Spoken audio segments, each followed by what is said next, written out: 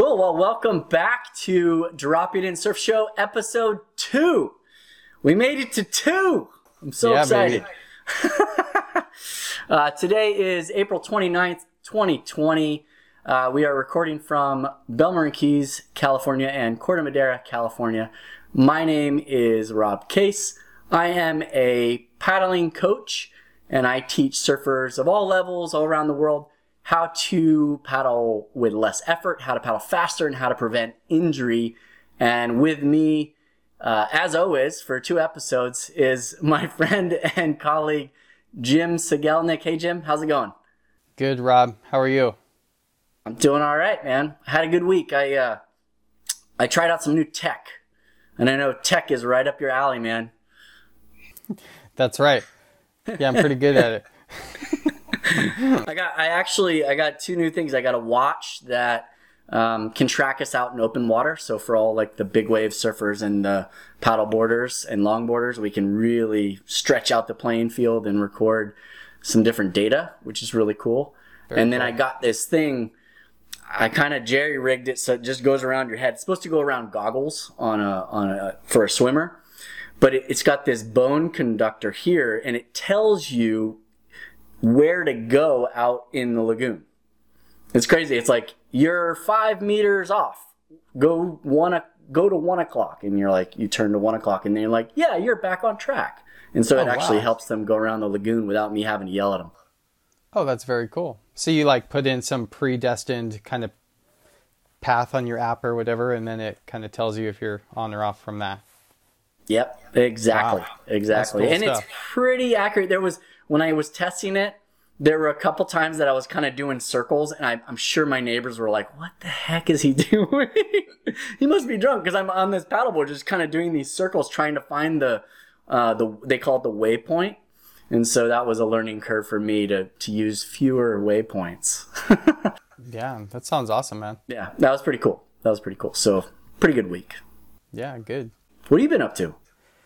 Yeah, since we last spoke, I've been still in the clinic working. We're doing telehealth at the clinic, which is, just all video and phone appointments, and doing some kind of piecemeal hospital training, doing triage, which is just super interesting in itself because it's very uncomfortable for me. Like, okay, if you have this scenario, this is what this looks like. These like directions I might go as a sports therapist, like that require gloves and a mask and a splash shield. I'm like, man, I didn't sign up for this, So, so every week I get a little spooked, but as you already know, in Marin County the cases are pretty low, and the governor's talking about this staged plan of opening things back up. So, yeah.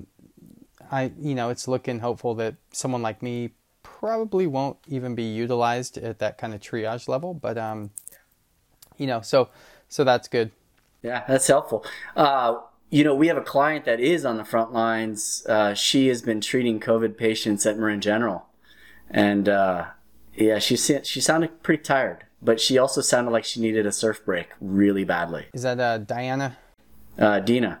Dina, yeah. Yeah, well, your neighbor, isn't she right near you? She moved. Yeah, she moved. Okay.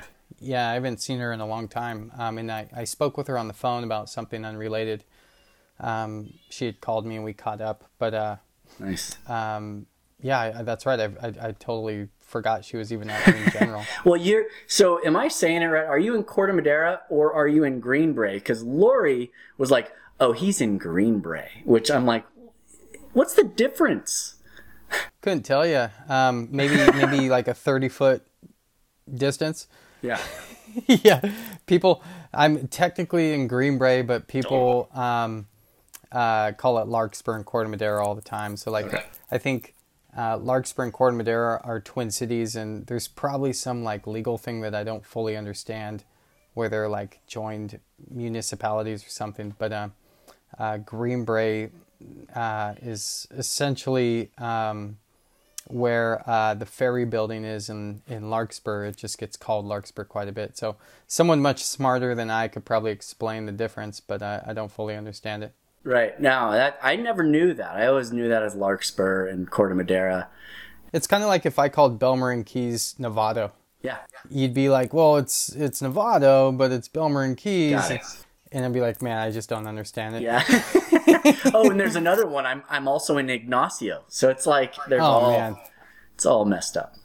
Yeah, we got to bring in our attorneys to really explain this. So I'm going to redo that. Recording from Greenbrae, California. There you go. There you go. Well, welcome back to the show. We made it to episode 2. I'm very excited about that. For those of you that are just tuning in on this episode, to give you a little bit of background on what we do, we drop a little bit of math, a little bit of science in with a whole lot of surfing, and hopefully you walk away learning something that you can use or at least think a little bit more about. Pretty cool, I think. I'm super excited about today because I went between like 4 different topics in the last week, and just to let everyone know, this show is brought to you by our sponsors, saltypt.com and surfingpaddling.com. We're really branching out, Jim. Yeah, it's been amazing how much money's come in since the last episode. I thought I was going to be late writing you a check for this this podcast, but it's just amazing. It's nuts. And you know what? You don't know this yet, but it went to a whole new level in this episode. You'll find out later. It's awesome. Very exciting. I can't wait. But before we get to that, let's talk topics. So last week I said that maybe I would do the timing of the sprint in this episode, and then later and over the weekend I thought of something else, and right up until yesterday I had my topic, and I was like, I'm going to talk about this. It's going to be awesome. And then I got an email, and it totally blew everything out of the water. It was an email that it was from a guy he's currently in module 3 of the online course. And in module 3 and 4, for those of you that don't know, that's where we talk about propulsion, and we talk about what moves us through the water. And in it, I talk about this kind of abstract way of teaching that you want to learn to develop a skill of feeling water and, quote, holding water. And we kind of talked about it last week with anchoring the hand, right? Mm-hmm. And it's a very abstract concept. It does have a lot of science behind it. He's like, yeah, all of your other techniques has all this science behind it. And then you get to this and it's like touchy-feely, like feel the water, kumbaya stuff. And I'm like, yeah, yes and no. There's a ton of science behind it, but it's way more complex to really explain. So this is a perfect venue to try to explain it, because there's been more recent explanations of it that really kind of break it down more clearly. And this way we can at least kind of have a back and forth Q&A about it. So the reason I teach the way I teach online is that it's a faster way of getting to the same point. But what I was pulling up, and I've been following this guy for a couple of years, Jim, I'm wondering if you know this book by Anthony Blasevich. I think I'm saying his last name correctly. It's Sports Biomechanics. I don't think I've seen that one. You're going to love this. You're going to have to borrow this, because there's a whole chapter in walking and gait biomechanics, which I know when we first met, you're like, yeah, I've done a bunch of studies on gait. Mm-hmm. And I was like, that is super interesting. Mm-hmm. So I think you'd really enjoy this. Yeah, I went to, I think I said this last time, but I went to Chapman University down in Orange County, which was relatively close to USC in what's called the Rancho Lab. And essentially the gait book of my profession was done there. And as students, we got to go to that lab at Rancho and kind of see how it all worked, which was, oh my gosh, it was just so like simple and complicated at the same time.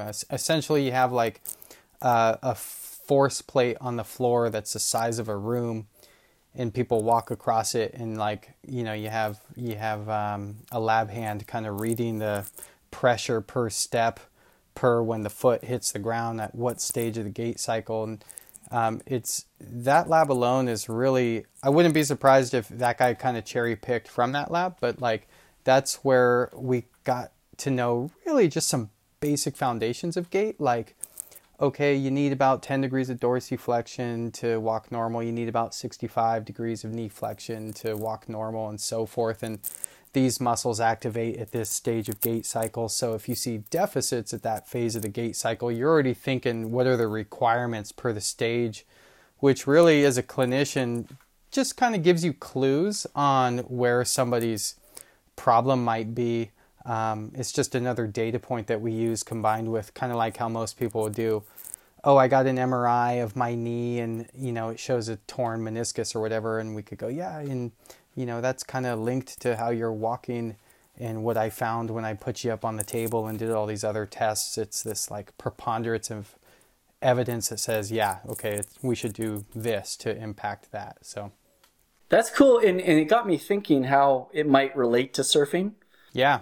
In you know, we talk a lot. I know Tim Brown talks a lot about posture and how it could affect your surfing. A lot of people talk about posture and how it can affect your surfing. You as well. I wonder even if it could be linked to gait and how we walk even. Yeah, that'd be an interesting kind of concept. What do you kind of thinking on that? I would love to put a force plate on a surfboard too. Yeah. And see, you know, do a comparison of the pros versus us normal people on pressure, but also, like you said, the mobility down in that region, dorsiflexion, and all the other big words you used. Yeah, sorry. Sometimes I get carried away.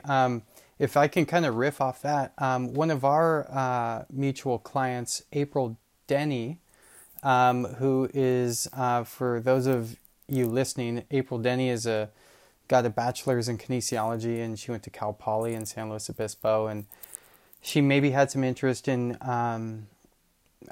becoming a sports physical therapist. And so, you know, she kind of comes to me and asks questions about the career.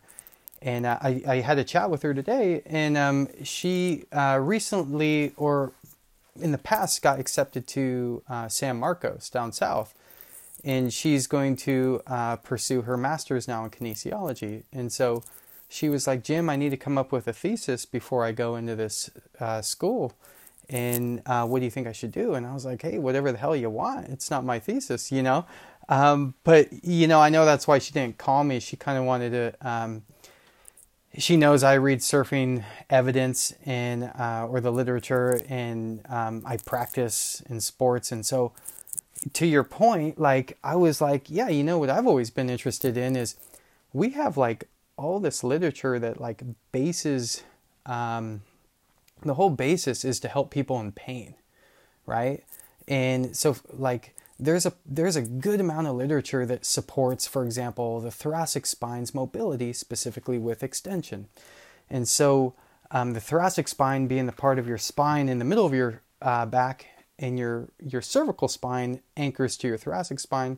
And then you got this kind of shoulder joint that's a little bit in between of those two. And so if we were talking about the thoracic spine, if we improve that mobility, we can improve the function or how the neck feels. So we can make the neck hurt less if we make the thoracic spine move more. And we can actually make the shoulder indirectly lift higher if we improve the thoracic extension. And we can make the shoulder feel better too. So like, you know, when I do this simple thing, a lot of complicated things are happening. And, you know, theoretically, there's thoracic extension happening there a little bit as I lift my arm. And I said, you know, April, like what would be kind of a neat study is what if you took something that applies clinically. And so if I was feeding you an idea of interest, like, hey, this is my interest, what if you could show that you improve thoracic spine mobility and that impacts paddle time? That would be awesome. Now, that's just my idea, but like, you know, going back to your point, you can pick up thoracic spine stiffness and gait. So is it all connected? Yeah, you know, you know, it can be directly or indirectly. And what I mean by that is sometimes we tie too much to gait and we lead people down a road that is like maybe irrelevant, but like I would argue that a good musculoskeletal therapist can see a stiff rib cage and thoracic spine and gait, which might translate into a stiff objective measure, i.e. that thoracic spine is stiff with extension. Let me make it move better, and now my neck and shoulder move and function better. So that research doesn't exist, but there could be a neat link there. Yeah. And I think that, the guys down at Cal State San Marcos, Jeff and Sean, they're awesome to kind of foster something like that, and any of her ideas, they'll be pumped on anything that's related to surfing. I'll tell you that. Yeah, I was pumped for her. She had some other ideas that were really good too. Things that I don't know a lot about, like some of this ice bath stuff, Wim Hof is super popular, obviously. And, breath training has kind of become, I don't know if popular is the right word, because breath training has kind of always been a thing. But, nowadays with Instagram and some of the social media, you see like maybe some of the marketing aspects of how it's been like maybe marketed to groups of people like surfers. And I think it makes perfect sense, like especially if you're kind of pushing your boundary to get involved with bigger waves, you want to be able to hold your breath for safety reasons. Mm-hmm. And if you can learn breath training and that helps your chronic low back pain too, then that's awesome. But she was talking about like she wanted to further understand maybe how cold water therapy affects the sensitivity of the nervous system, and try to apply that to surfing in some sense. And I was like, wow, that's pretty... Have no idea how you'd set that up, but it sounds awesome. only a former Ocean Beach lifeguard would think that way. Totally. So, yeah, so she's one to kind of keep in your back pocket. And I actually set her up with a couple of our colleagues down in San Diego who are also physical therapists, Elise Cortini and Shane Carpenter, who are awesome physical therapists. And maybe they can assist her down the road with setting up some sort of research design. And selfishly, I did that so I can kind of keep my finger on the pulse. So when the results come in, like I'll be second in line to hear about it. Yeah, absolutely. That's really cool. Mm-hmm. That's kind of an aside, but I love that. Yeah. And I know we were trying to get April to one of our level 1 weekends just to kind of feel it out. But I'm stoked that she's going to pursue that. That's fantastic. Yeah. And look at you stepping into like the mentor role. Yeah. I know, man. I'm getting old. All right. So I'm gonna go ahead and proceed because I'm very, very excited about this topic. Yeah. So I'm trying to think of how to start this. I think when we talk about the feeling and the holding of water, let's first explain what is it that you're feeling. Okay. So I'm going to show you, but for those that are listening, I'm going to try and explain it. So as you get into your underwater arm stroke in what I call the front propulsive phase, you have your forearm and your hand as your paddling blade, and it's proceeding backwards through the stroke towards your feet. So what's happening, what you're feeling is water particles that actually slow us down, that we focus on module 1 and 2, which is basically drag, right? So these water molecules that slow us down, we can also use to propel us forward based off of the third law of motion, which is that for every action, there's an equal opposite reaction. So if we want to move forward, we have to push backwards against those water particles. And that's what we call drag force. And so we use basically those water molecules are colliding with what we call the ventral side of our hand, which is our palm side of our hand and our forearm. So that palm side of our hand and forearm is the ventral side, and all those water molecules are colliding with this surface area, and then we push against it and it brings us forward, just like kind of a sup paddle would as well. Mm-hmm. Pretty simple. Mm-hmm. Now, what's happening during that, the science behind what's happening during that is that as your arm proceeds in the backwards direction, it creates kind of like a hole behind it on what we call the dorsal side. The dorsal side is like the back of the hand side of the arm. And that hole, it has a lower pressure than the ventral side, which has a higher pressure. And in physics, high pressure fluids, when we're talking about fluids, high pressure likes to go to low pressure. And so what tends to happen is around the arm, around the hand, around the arm, this flow of water is trying, all this high pressure is trying to get to the low pressure. So it's going around the arm and trying to fill in that low pressure, but the arm is continuing to go backwards. And it's that pressure that I want to talk to you a little bit more about, because that first drag forces, I think people kind of understand that really easily. But to step up your propulsion game, to step up really, when I want to say power in your stroke, there's another force that we tap into in water called lift forces. And the lift forces are primarily have to do with this pressure differential between high pressure and low pressure. And it's a concept called the Bernoulli effect. Now, over the years, the Bernoulli effect has been studied in swimming. Since the early 60s, Doc Councilman started to try to explain where lift was coming from in addition to drag forces in the propulsive phases of the stroke. And in pretty much every single decade, there's new research coming out. We finally got, I think Blasevich does finally a pretty good job at explaining Bernoulli effect without totally confusing it. Because over the years, I was always confused by it, because they always try to like talk about like an airfoil and lift and it has to do with airplanes and wings. Well, the way he explains the Bernoulli effect is a little bit different. So let's just explain what the Bernoulli effect is. The Bernoulli effect basically says that there's a coexisting relationship between the flow of water and the speed at which water flows, so the kinetic energy of that flow of water, with pressure and potential energy. So there's three things that coexist together. There's potential energy of the water, there's kinetic energy of the water, which is basically how fast it's going, and there's the pressure that is being experienced with the water. Now, most people associate Bernoulli effect with strictly when there's a high, fast flow of water, there's low pressure. And they think that it's always like that, and vice versa. If there's a slow moving water, there's very high pressure.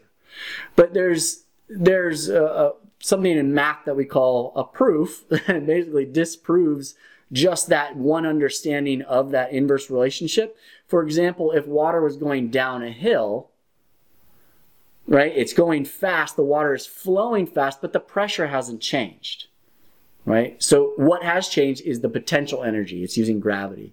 So there's this other kind of variable in this thing, in this equation. And all we really need to understand is that there's this coexistence between pressure and water flow and speed.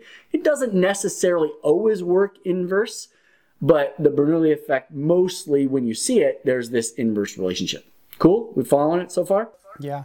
Mm-hmm. All right, cool. So now we've already talked about how there's pressure difference between the ventral side or the palm side of our arm and the dorsal side or the back side of our hand, right? So you have high pressure on the palm side, and there's low pressure over here, and the water's trying to get to the low pressure.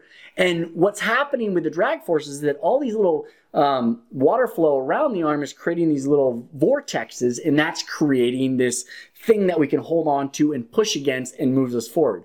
But there's another force that's helping us move forward, which is the lift forces through the Bernoulli effect.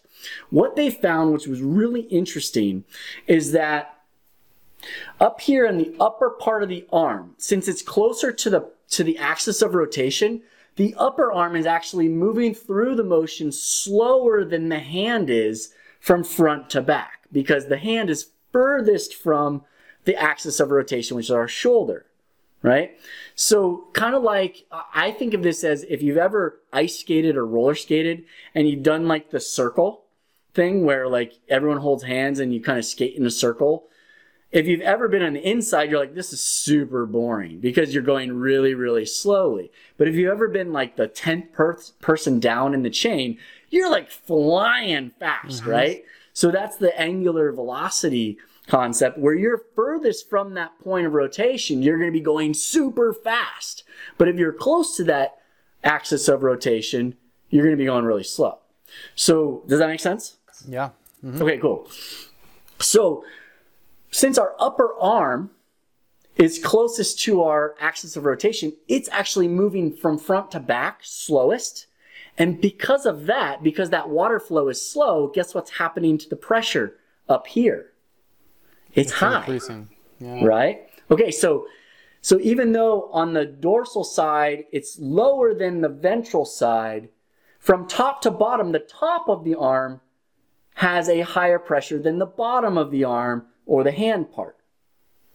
So there's two separate, well, there's many pressure gradients, but let's just two different areas of pressure gradients. There's the ventral side to the dorsal side, which we've already talked about. So the palm side to the back side of the hand.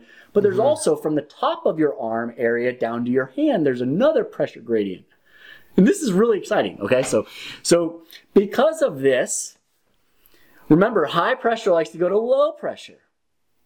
And so what happens is this low pressure actually forces pressure down and increases the high pressure on the palm part of your stroke. So not only are you pushing against drag forces, but you're also getting lift in the direction you want to go because of this pressure gradient going down the dorsal side or the back side of your arm, which is nuts. And there were two different studies that Blasevich actually pointed out. One, let me go to the page so you can kind of get a visual, Jim, and then I'll explain it. So if you take a look here, this was back in 2002. This study was done to try to explain the Bernoulli effect in swimming. And so what they did is they tied little strings to the dorsal side or the back side of hand and arm all the way up the arm. And in a wind tunnel, you would expect that these strings would just go perpendicular to the arm like you see in A here, right? And so they just kind of stick up as you go from front to back through your arm stroke, right? That's what we would expect. But the most amazing thing happened. It proved the Bernoulli effect was actually working. The strings did not do that. The strings actually laid fairly close to the arm in the direction of the hand. So instead of going out at about 90 degrees from the arm, as the arm proceeded from front to back, it actually pressed down into the arm almost all the way down, and it went from basically the upper arm down to the hand, proving that there was a pressure gradient from the upper arm going down to the hand on the dorsal side of the arm, on the back side of the arm. Wild, right? So this was a pretty remedial test on this Bernoulli effect. So later in 2016, they got more tech involved, and they really showed this pressure differential here. So this was done at a slow swimming speed, and you can see that the ventral pressure was very high. That's the palm side of our arm. And on the dorsal side, it was a lot lower, but you could see it's, there's this kind of big gap in here, right? This difference, because drag and lift is created not because it's an individual pressure, but it's the difference between high pressure and low pressure is what we feel. That's what is most important here. That is what creates lift. That is what creates the drag forces. When they're going faster, when they're sprinting versus going slowly in terms of speed, the overall pressures of the ventral side and the dorsal side are lower because now their moving velocity is higher, so water flow is higher, the pressures are lower. However, the pressure differences between the ventral and the dorsal side are much higher. So that solid line here is the differences, and that's the ventral. So what does all this mean? Is that when we end up going faster, we're actually, if we do it correctly, we're tapping into two different types of forces, drag forces and lift forces. And it's what we're feeling, what that skill of feeling and holding water really is. It's the pressure differential between the ventral and the dorsal side and Bernoulli effect combined together, which I thought is just awesome. Right? So when we really want a lot of speed, I teach the deep catch stroke. Why? Because the deep catch sends the arm further from the axis of rotation. If you're further from the axis of rotation, that hand differential from the upper arm or the upper elbow is a lot longer, a lot further away than if you're using the S stroke, which is I teach for the energy conservation stroke. Right? You know, so lift forces exist in both, but to really get true high acceleration with high effectiveness, then you want to use the deep catch stroke and maximize that pressure differential, which is really cool. Now, there's one more thing. There's one more thing that I need to explain here, and it goes back to where I started with this. So I started by saying that that drag forces are really a function of action-reaction, right? So for every action, we have equal and opposite reaction. So we push against those water molecules backwards and we go forward. The second law of motion states that force is equal to mass times acceleration, which essentially means that if we want to accelerate more, we just got to use more force. But what surfers don't understand is that you can overpower water. If you push too hard, you're going to push right through that high pressure system, and it's going to do what we call slipping. So that's essentially what slipping is you're pushing through that differential, and you're not getting that differential at all. You're pushing right through that high pressure system on the ventral side of your arm. And so you're not getting the same effect forward. So one way of thinking about this is that for when we think about action reaction, the trick here, the overall trick to really get the maximum distance per stroke or maximum, absolute maximum propulsion is the energy that we put in to push backwards. That's our action, right? The energy, if we put 100% energy in, the best swimmers and paddlers in the world will only get 80% of that energy used to move them forward. And then the other 20% is really used just to move water, because water is not solid. Water is a liquid. So we can't push against it the same we can against a solid. So some math people are out there going, wait, you said equal and opposite, which means I put in 100% energy this way, I better get 100% result, right? Well, you do, but only 80% of that actually moves you forward, and the other 20% is wasted. You're just moving water. It's not wasted. You have to do it in order to move forward. Now, those are the best swimmers and paddlers that really have this idea of how to identify that pressure differentiation. So what hope do we have being regular folks that are just learning this and that haven't learned this feeling of water and this holding water? Well, they're probably more like 60-40, where there's a lot of slipping happening in their stroke. And this is why, is that they just haven't developed that identification of the pressure differential and gone through those motions time and time again. And so to give viewers and anybody else watching or listening something to really think about, there are drills that I teach called sculling. And this goes back to the original question. He's sitting there looking at these sculling drills going, what the heck are these sculling drills? They don't teach me. Like, they're like moving arms like this, and you're just going back and forth and back and forth. You're not actually going through the arm stroke. And they have no direct correlation to the motion of the arm stroke or the biomechanics of the underwater arm stroke. But what they teach you is they teach you what that pressure differential feels like, what that lift feels like when you're going through it. And as you can see on screen, people listening won't be able to see this, but you see how I go out, I tilt my hands up as I go out, and I tilt my hands in with my thumb up as I come in. And that creates lift. And so I'll put a video on the blog that shows some of this. But basically, by getting in the water and practicing this a lot, especially with your eyes closed and you're really keying in on the kinesthetic cues, the more you do it, the less you have to think about it in the moment. And that's really the key with sprinting. The underwater arm stroke happens so quickly. There's so many other variables that we're thinking about when we catch a wave. We can't think about this. We can't think about how we're feeling water in the moment. You have to train it outside of that moment. You have to train it to become subconscious. And these are drills that you can use to train it. So kind of a long explanation of what this abstract concept of feeling water is in scientific form. So what do you think of that, Jim? Have you heard that before?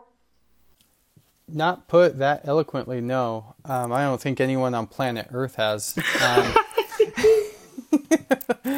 I'm so happy. Yeah, but yeah, man, I have so many thoughts on that. You're right. Like when I took physics 100 years ago, we learned about the Bernoulli principle, and of course they draw this. Everything revolves around this lift or design around an airplane wing, and why like one length is a little longer than the other to create this like speed of air and pressure differential. I mean, it's kind of like, a pilot or someone could probably explain it much more eloquently than that. But like, it's so neat to kind of hear like kind of the different maybe force vectors of like, yeah, there's drag here, or there's velocity happening here with a pressure differential, and there's also velocity happening here with a pressure differential. And I've had the privilege to work with you and get my own paddle assessed, and I think a sign of a good coach is like he or she can know all that complicated stuff is happening, but you can give one small verbal cue and say, feel water, or pull the ladder rung, or whatever it is, and it does that, and to kind of tie this back into your client's email, like the touchy-feely stuff, like, I would argue like, yeah, it's okay to be touchy-feely as long as it gets you to do what you want to do, right? Like you don't necessarily need to understand the science of it, which it's super cool to nerd out, obviously, but you need to understand that like what most people call muscle memory, what I would probably call maybe a proprioceptive awareness of what that pressure differential feels like. Because if you're just listening to this and you've never had your paddle assessed by someone like Rob, you don't probably know what slipping even feels like, right? So think of that. Like, I paddled for 20 plus years before you told me I was slipping. Yeah. Right. And so I'm like, well, what the heck is slipping? And so it was pretty neat how you went about it. It was like, okay, here, let's kind of like we would do in the clinic, like, let's assess how you move. Okay. Come back over here. Let's look at the footage. This is what you're doing. You see that? And then try it with this simple cue, and then go back out. And I think for me, the cue was, I was overreaching. And so like we did the catch up drill with the fists, right? And then paddling felt different. And then we came back, looked at the footage, and it was like, oh yeah, I can kind of see that. And so as a motor learner, I'm building that mental kind of connection, that proprioceptive awareness of like, yeah, I can't fully explain it, but I know it feels different. And now it's time for me to kind of like take that out in the ocean and try to apply it. And I think, that's kind of neat, you teaching like that. I mean, not to, get your ego through the roof, but like, in my mind, that's a sign of a good coach, because it's so easy to overcoach, you know?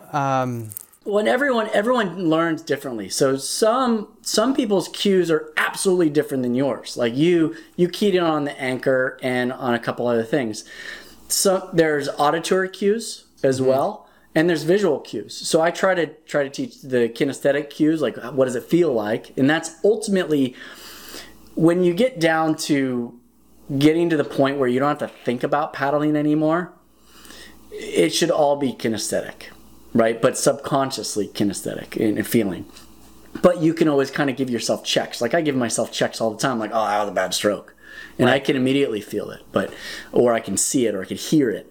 And so I think even with what you do too, because you're very hands-on, like manipulating people's arms, you're still trying to figure out what it feels to them when you're evaluating them, which I think is really similar. It's kind of like a puzzle, or like a puzzle or a game that you're trying to figure out what is this person feeling versus what they're saying they're feeling.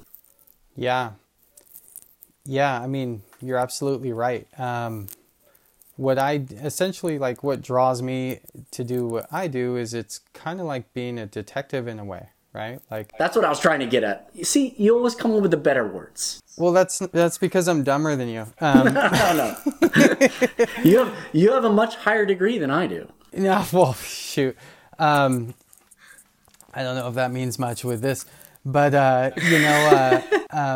yeah, like, so you can come to me with a shoulder pain, and I can look at your posture. I can look at how you move, like lifting your arm or doing push-ups, or hey, Rob, show me an activity that reproduces your pain, and then I can push and pull and do all these tests to try to reproduce your pain and put the whole story together. But like, that concept of like motion analysis is a really, I think it's a really valuable tool, and it really helps with, I think, well, number one, part of the detective work, which is like, okay, so maybe there are some things with your paddle that have led your rotator cuff in your shoulder to get a bit compromised, and that's why the tendon is irritated. So we could do these conventional things in therapy, which are like, we've all probably heard of like the rubber band exercises or a little bit of massage or stretch, but maybe that's not enough for some people that want to keep pursuing surfing. Maybe they do need a biomechanical kind of tweak to their the way they're paddling to really just make the whole system work efficient. Things that I kind of trip out on, apropos to that are, so I've been a PT 12 years or so, and early in my career, I was kind of led to believe that movement quality was the root of all evil, right? And so what I mean by that is if I go, hey, Rob, you got knee pain? Let me see a squat. And you show me like a little, what we call collapse, or femoral collapse, valgus, they're pretty much the same thing. And so you could Google right now squats, and you'll read all this stuff about how genu or knee collapse is like the root cause of knee pain. But then, you could look at like some of the best surfers in the world, Tom Kerr and Kelly Slater, look at their back knee when they bottom turn. It's like fully valgused and collapsed. And, you're like, whoa, wait a minute. But like, there's so much dissonance in my head. And so there's like, what I've kind of come to realize is, at least clinically, like, movement quality has probably a variance, right? Like I can line up 10 people and like do the thing that like practitioners do and go, hey, okay, let me line that up. And you know what? One leg's going to be longer. One shoulder is going to sit a little higher. Yeah. You're probably going to have a little scoliosis if you let me find it. And those are normal variances that mean nothing, right? And so we can watch people walk. Same thing. I could point out all the nuanced differences, but the point is none of those things are pathological. And so there's got to be some kind of like variance of normal, Yeah. And to kind of tie it back, movement quality helps people that are in a lot of pain. So if you came to me and you're like, man, I'm in so much pain, it's like I could barely move my arm. And I say, sit upright and think about this. Oh yeah, that dropped my pain.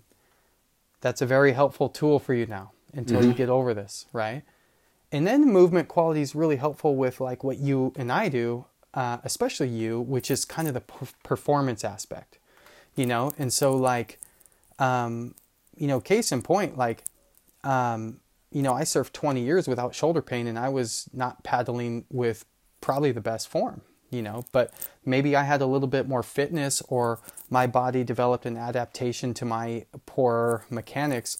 Whereas if someone in their 40s jumped in with my crap form, it would have overloaded their shoulder quicker because their tendons wouldn't be used to that kind of stress, So, so that's kind of how I maybe like, I think we kind of like riff off each other, is like you're the biomechanical side, which has a lot of value on that end and this end, the painful person and the person that wants to get better.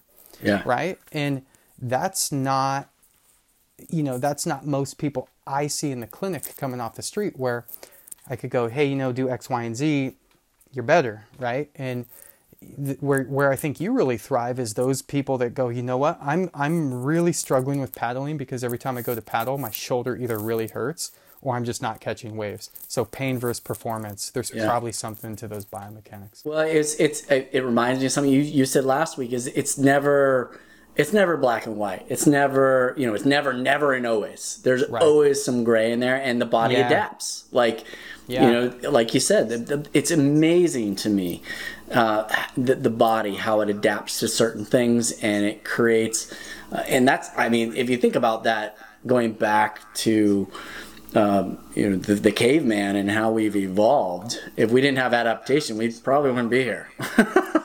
Totally.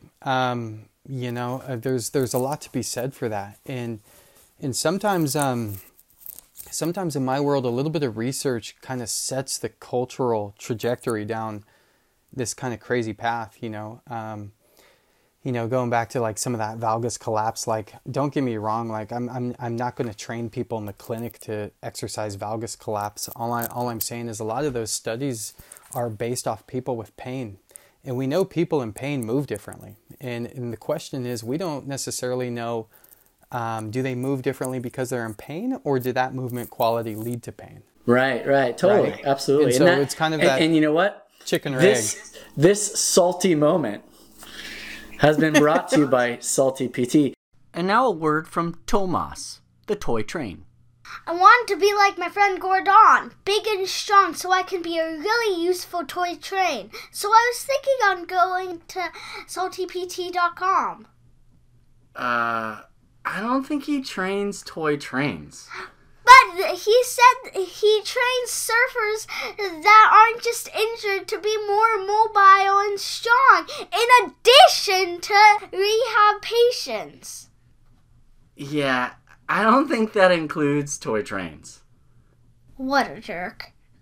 SaltyPT.com, helping surfers and now toy trains become stronger and more mobile. Man, that was good. That was really good. Not far from the truth either.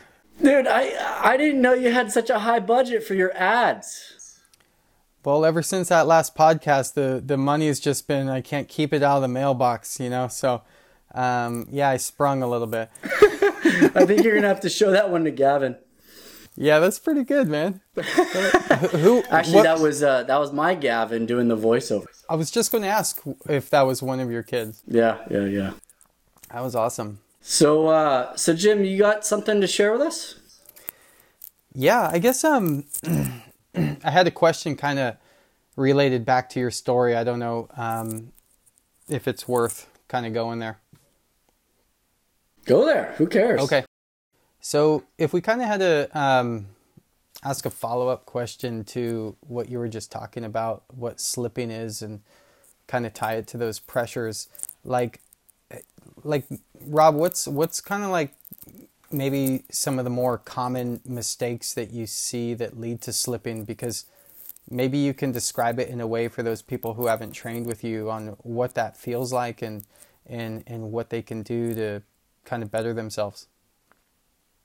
That's a really good question, and I'll try to break it down into two sections: one for dryland training and one for in-water training.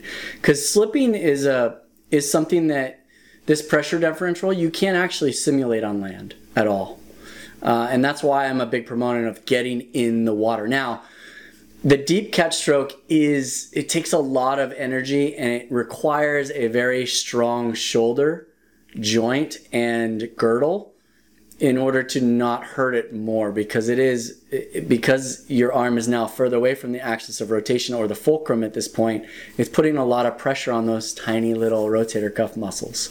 And so there are things that you can do, like what you do with your clients and people do in gyms, to strengthen the shoulder in order to prepare it for that type of stroke. But in terms of slipping itself, that and learning that skill, that pressure differential, you've got to get in the water and just do the sculling and get those repetitions of focus practice in the water.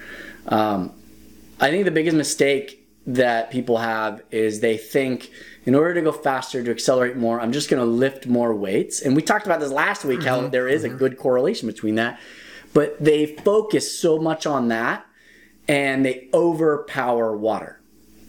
And that's the concept, that 80-20, where when they're overpowering water, they're only moving themselves 60% of the way, and they're pushing water 40%. And so they feel like they're doing a lot, but they're not getting the same return on that investment, on that energy.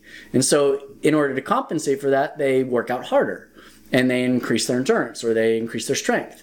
And they're still missing a ton. It's kind of like, I give the analogy, like if I was the Incredible Hulk, and I could just go on forever and I was super strong, but if I had like 20 parachutes tied behind me, it's probably easier to cut the parachutes to go faster than to get even stronger, right? Yeah. So in terms of mistakes, I think the biggest thing for slipping is overpowering the water, or thinking that stronger is always better, or harder is always better. Because what Blasovich basically proved is that it's not pushing harder against the ventral side or the palm side of your arm that actually makes you go faster. It's getting more of a difference between this side and the ventral side and the dorsal side. And it's actually the dorsal side that creates the lift. It's the lack of pressure on this side is what actually creates the pressure on the other side. So it's kind of a different way of thinking about it that way. So having more finesse rather than strength at certain moments. And we talked about it last week too, how, especially when people are in the moment catching waves, they're like, oh, I gotta push hard. And that's like the number one thing they're told is just go hard. And I argue in level 2, and I try to work people down from this. I say, well, start at like 60% effort and just do it right. Do it right at 60% at the right time with the right technique, and you'll save energy, and you'll probably have a clearer mind to drop into a wave. And then other things they can think about, like to identify whether they're slipping. Auditory cues are things like sound. Hearing your stroke underwater, hearing that whoosh underwater is actually a bad thing. That's actually you slipping. So one way you can practice that, or to get that hearing, is if you're a dead stop and you take a super hard stroke, you're going to hear all that cavitation happening, and that'll cue you, oh, that's what slipping is. That's really cool stuff. It makes me think I need to call April Denny and redesign a study for her. Oh, but seriously, like what if you can take that complicated science and turn it into like a sentence that you say to people, like if you were able to read those pressures and then take people that are untrained and just say, pull the ladder rung, put your hand in the mud, whatever cue it might be, and just see how it almost like auto corrects. Yeah. That'd be a really interesting thing. Yeah. Or the other analogy that I use for a lot is gears on a car. Totally. So you have, if you're going from gear 1 to 4, you're going to spin the tires. You're going to use a ton of energy, but not really go anywhere. Eventually, friction will set and you'll go. But with paddling, it's more about building up that momentum and to that maximum hull speed. That's a whole nother episode. But things that I think, crossing over to the things that you can train surfers with, along those same lines, is not only are we trying to build up our overall speed from gear 1 to gear 6, is that within the individual stroke itself, we're also trying to do a progressive stroke from front to back. So progressive force from front to back, so we don't slip too soon. And because as soon as you slip, you lose the chance to get that pressure differential back. It's gone. And because it happens so quickly, you can't get it back until the next stroke. And everybody slips a little. You'll even see in the videos of me sprinting, I'm slipping a little. But it's a little compared to a lot given the speed that I'm going. So I think the things that you can work on in the gym is working on motions that get you to go from kind of a low amount of weight or pressure to a high amount of weight and pressure. And that's why I like the therapy bands, because you get that gradual increase in strength from front to back and then back to front. And you're kind of working it both ways. But I don't know, are there any other techniques that might like teach that to somebody, like that progressive force from front to back? Yeah, I like where your head's at with the band. I think we're in like kind of a domain of exercise that really hasn't been discussed nor researched. But, you know, if we had to kind of tie it to the concept of motor learning, it's kind of, it probably has like some relevance to sport specific training, like kind of how we would think about skateboarding and how that relates to surfing. Like, okay, just feel how this turn feels and then, you know, repeat that a bunch of times and then try to take it to surfing. But like, I think probably like you'd probably be the best person to kind of come up with that answer. Like if you can train me and get me to feel that, or get a person hypothetically to feel what you're talking about, and then you can kind of like, you know, get someone over a ball and be doing kind of like the exercises we talked about last time. And there might be some magic into how they're applying pressure to the band and at what cadence to make it feel like the most like the correct pressure differential that you described. Right. You know, so in essence, it's biofeedback, you know, and there'd be, you know, I guess the theme of our episode is going to be kind of, what was the word you used? Kind of willy-nilly. What did your client call it? Kind of hokey? Oh yeah, foo-foo, up in the clouds, kumbaya. Yeah, it's kind of foo-foo, but like I would argue there's a lot of kind of merit there. Essentially, that is biofeedback, is taking a tactile kind of input, using that tactile input reflexively to create a motor output. And that is like incredibly complicated and fun to think about and talk about the neurophysiology. But the reality is like, it doesn't need to be, you know, it's kind of like a concept of visualization or just general practice. Like the more you think about the success of doing something physically and the more you go through that practice and then step back and reflect on it, the more success you're going to have. So to answer that question, I guess that's a long answer to say I don't know.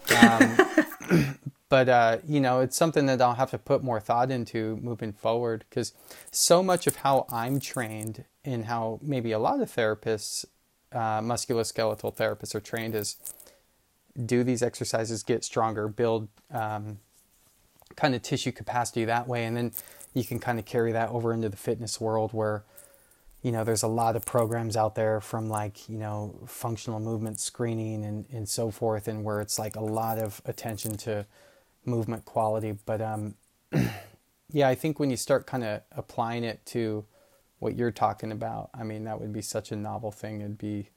You'd kind of have to tinker with it to get something really relevant in that sense.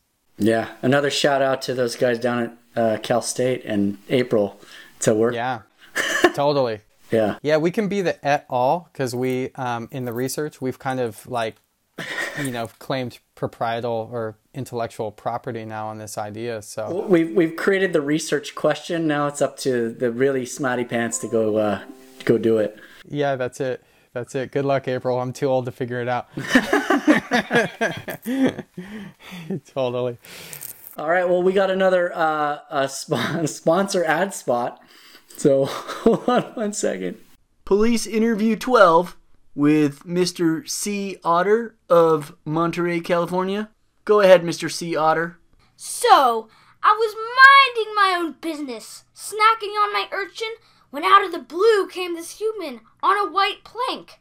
He looked like he wasn't even breaking a sweat, singing, surfingpaddling.com, surfingpaddling.com. Paddling is so easy now thanks to surfingpaddling.com. I mean, he had absolutely no regard for the Marine Mammal Protection Act. 50 feet, dude! The audacity! Man, that's awesome. Was that Ethan? That was Ethan. Yeah. Nice. Their voice acting is on par, man. Yeah, we're gonna have to double their pay or get them some kind of kickback. Well, I tell you, we got a good deal. Those were like 40-second spots. I mean, that's a big deal. Yeah, that is a big deal. I'm blown away with that. All right, man. Last segment is what I like to call "Don't Bogart My Spot, Man." It's about surf travel, and I just was wondering, do you have a memorable moment from a surf trip that you've taken in the 20 plus years you've been surfing?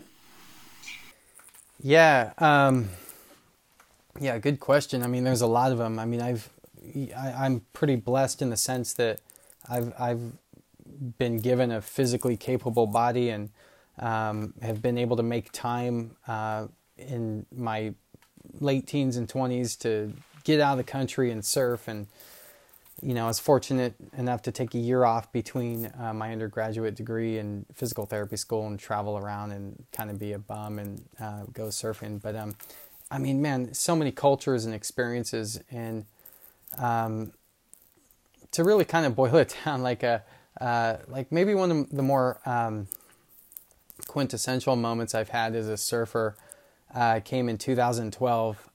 Rob, you know this, but in 2012, I flew out to the North Shore of Oahu and took almost 6 weeks off of work to work the Vans Triple Crown event. And it was a really novel and neat experience as a physical therapist, working in the booths at each one of these events, and being one of two physical therapists that got to do that alongside.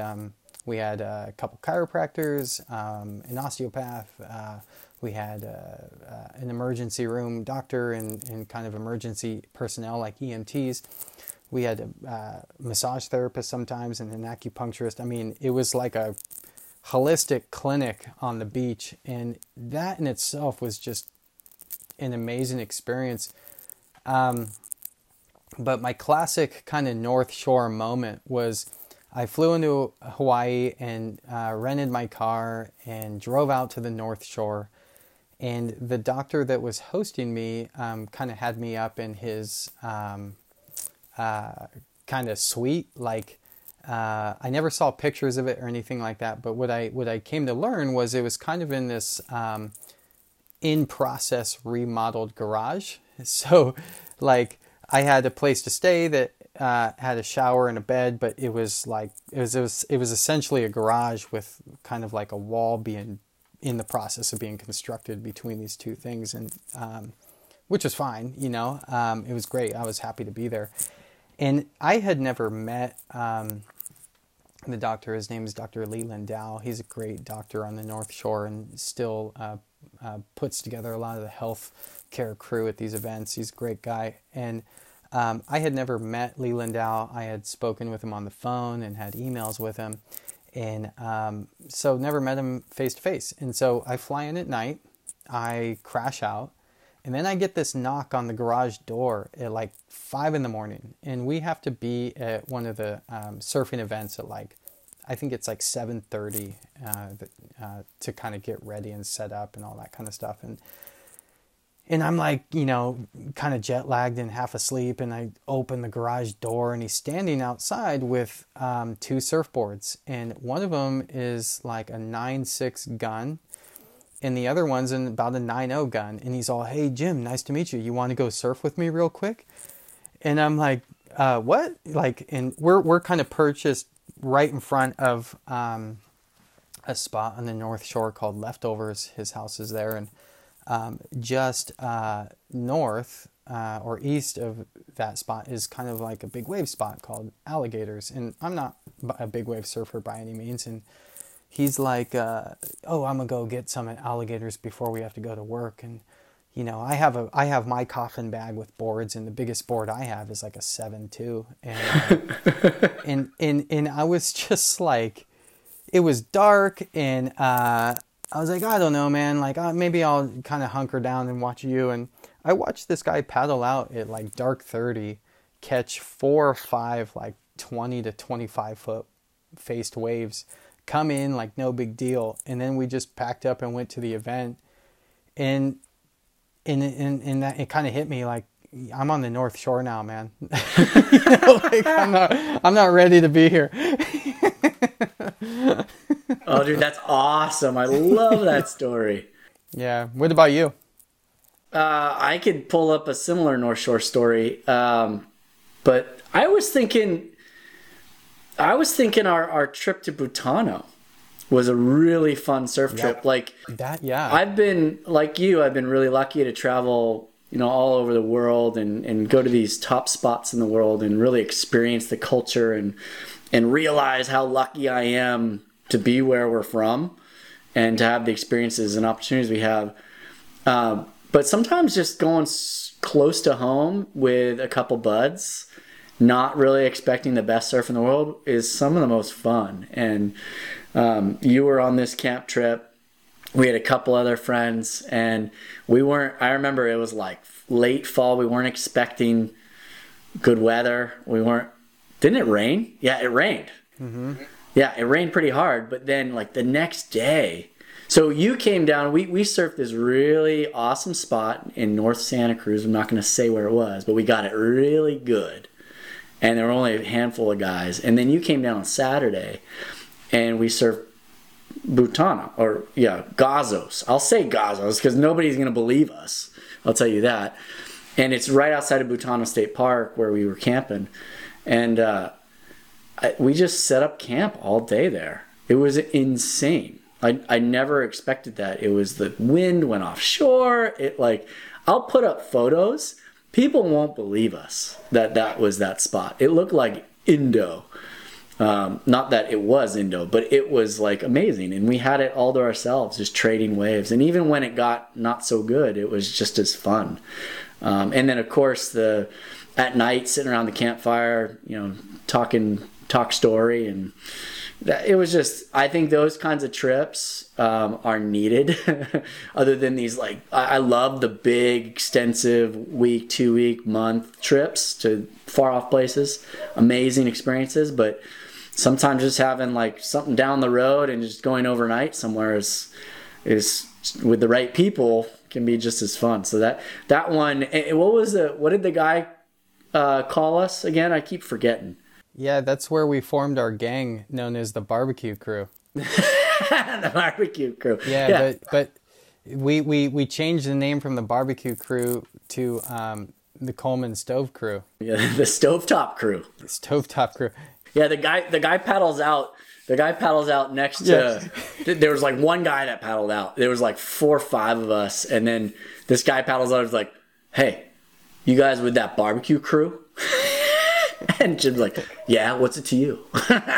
Yeah, because for those that don't like know where that is, it's kind of in the middle of nowhere. And Rob and a few of our buds, we had surfed it like all morning for like, I want to say 3 or 4 hours at least. And then we went back up to our car, and I had a Coleman stove, and we busted out the cooler, and we're like, screw it, we're making breakfast like right here, right? And so it turned into an all-day affair at the beach with this like Coleman stove in the parking lot with our table and all our like cooking supplies. And I think it was after that brunch, I was first one back out in the water, and a local from Santa Cruz had driven up, and he paddled out with his like standard salty look, and I think he was kind of sizing me up in the water. And I think you guys had kind of like peppered him with some like nice attitude in the parking lot. Like I think I later found out you guys offered him a sandwich, and so he paddles out, kind of gives me the stink eye, and just goes, "You with the Barbecue Crew?" And I was like, "Yeah, I'm with the Barbecue Crew." And all tension was diffused, and we just like were able to talk to each other there and kind of be normal people. Dude, it was insane. That's so it just goes rad. to show you, you know, all you got to do is, you know, be nice to people and offer them a sandwich from time to time. Offer them a sandwich, some bacon and stuff. It was crazy because we started making lunch thinking, oh, we're just going to, you know, open beers in the parking lot and be those salty guys that look at the sea in the afternoon. I don't want to go back to the campsite. You know, we ended up paddling back out and had 3 sessions that day. We had 3 sessions. Yeah, I think I mean, to this day, I mean, that was maybe 3+ years ago now, but yeah, I mean, that was like, you know, 8+ hours in the water, which I've yet to do to this day. So yeah, that trip actually was the trip that said, you know what, like, I'm done with this one wetsuit game. Like, oh yeah, you know, there's nothing worse than putting on a cold, sandy wetsuit in November in California, and you're like, oh, I gotta put this thing on again. Like, I mean, you know, you talk about it was wet from the day before too, because I think that was Sunday was the barbecue day, and we had an all day Saturday too. Yeah, that was an epic trip for sure, and epic in the sense like, yeah, it wasn't you know, Sandpoint, Mexico, but it was like epic because I think for me, our expectations were so low, and, you know, you talk about pressure differential, like the reality of my expectations, like there was such a difference between what was happening and what I thought was going to happen. That, that alone created a lift, right? Like I was like, oh my gosh, this is amazing, right? And whereas like, if you fly to Mexico, like your expectations are super high, and if they don't get met, you're kind of like, I got skunked, and nah, not really. It just didn't kind of satisfy what what you kind of like, you know, predestined in your mind. So absolutely, man. Yeah. But you're right. I want to write a whole book called "Keep the Bar Low," there you go. And that's the key to happiness. That's right. Homer Simpson said, "There's a lesson there, and it's never try." Oh man, I hope nobody takes that actual advice from us. That's terrible. Yeah, we're gonna have to call April Denny and really make sure she doesn't listen to this podcast. April needs to set the bar high, but we are gonna set it low. Yeah, every time. That's right. Well, thanks again, Jim. We wasted another hour of our lives talking surfing and science and math, and I appreciate your time. I appreciate your knowledge and your questions, and I appreciate everybody out there listening and watching. Thank you guys so much. Make sure you get a hold of us. Let us know how we're doing, because like we said last week, we don't know what we're doing, and we need some guidance. So help us out, please. But thank you guys so much. Have a wonderful rest of the week, and you want to do this again next week? Yeah, absolutely. All right, let's do it. All right, see you guys. Take care, guys.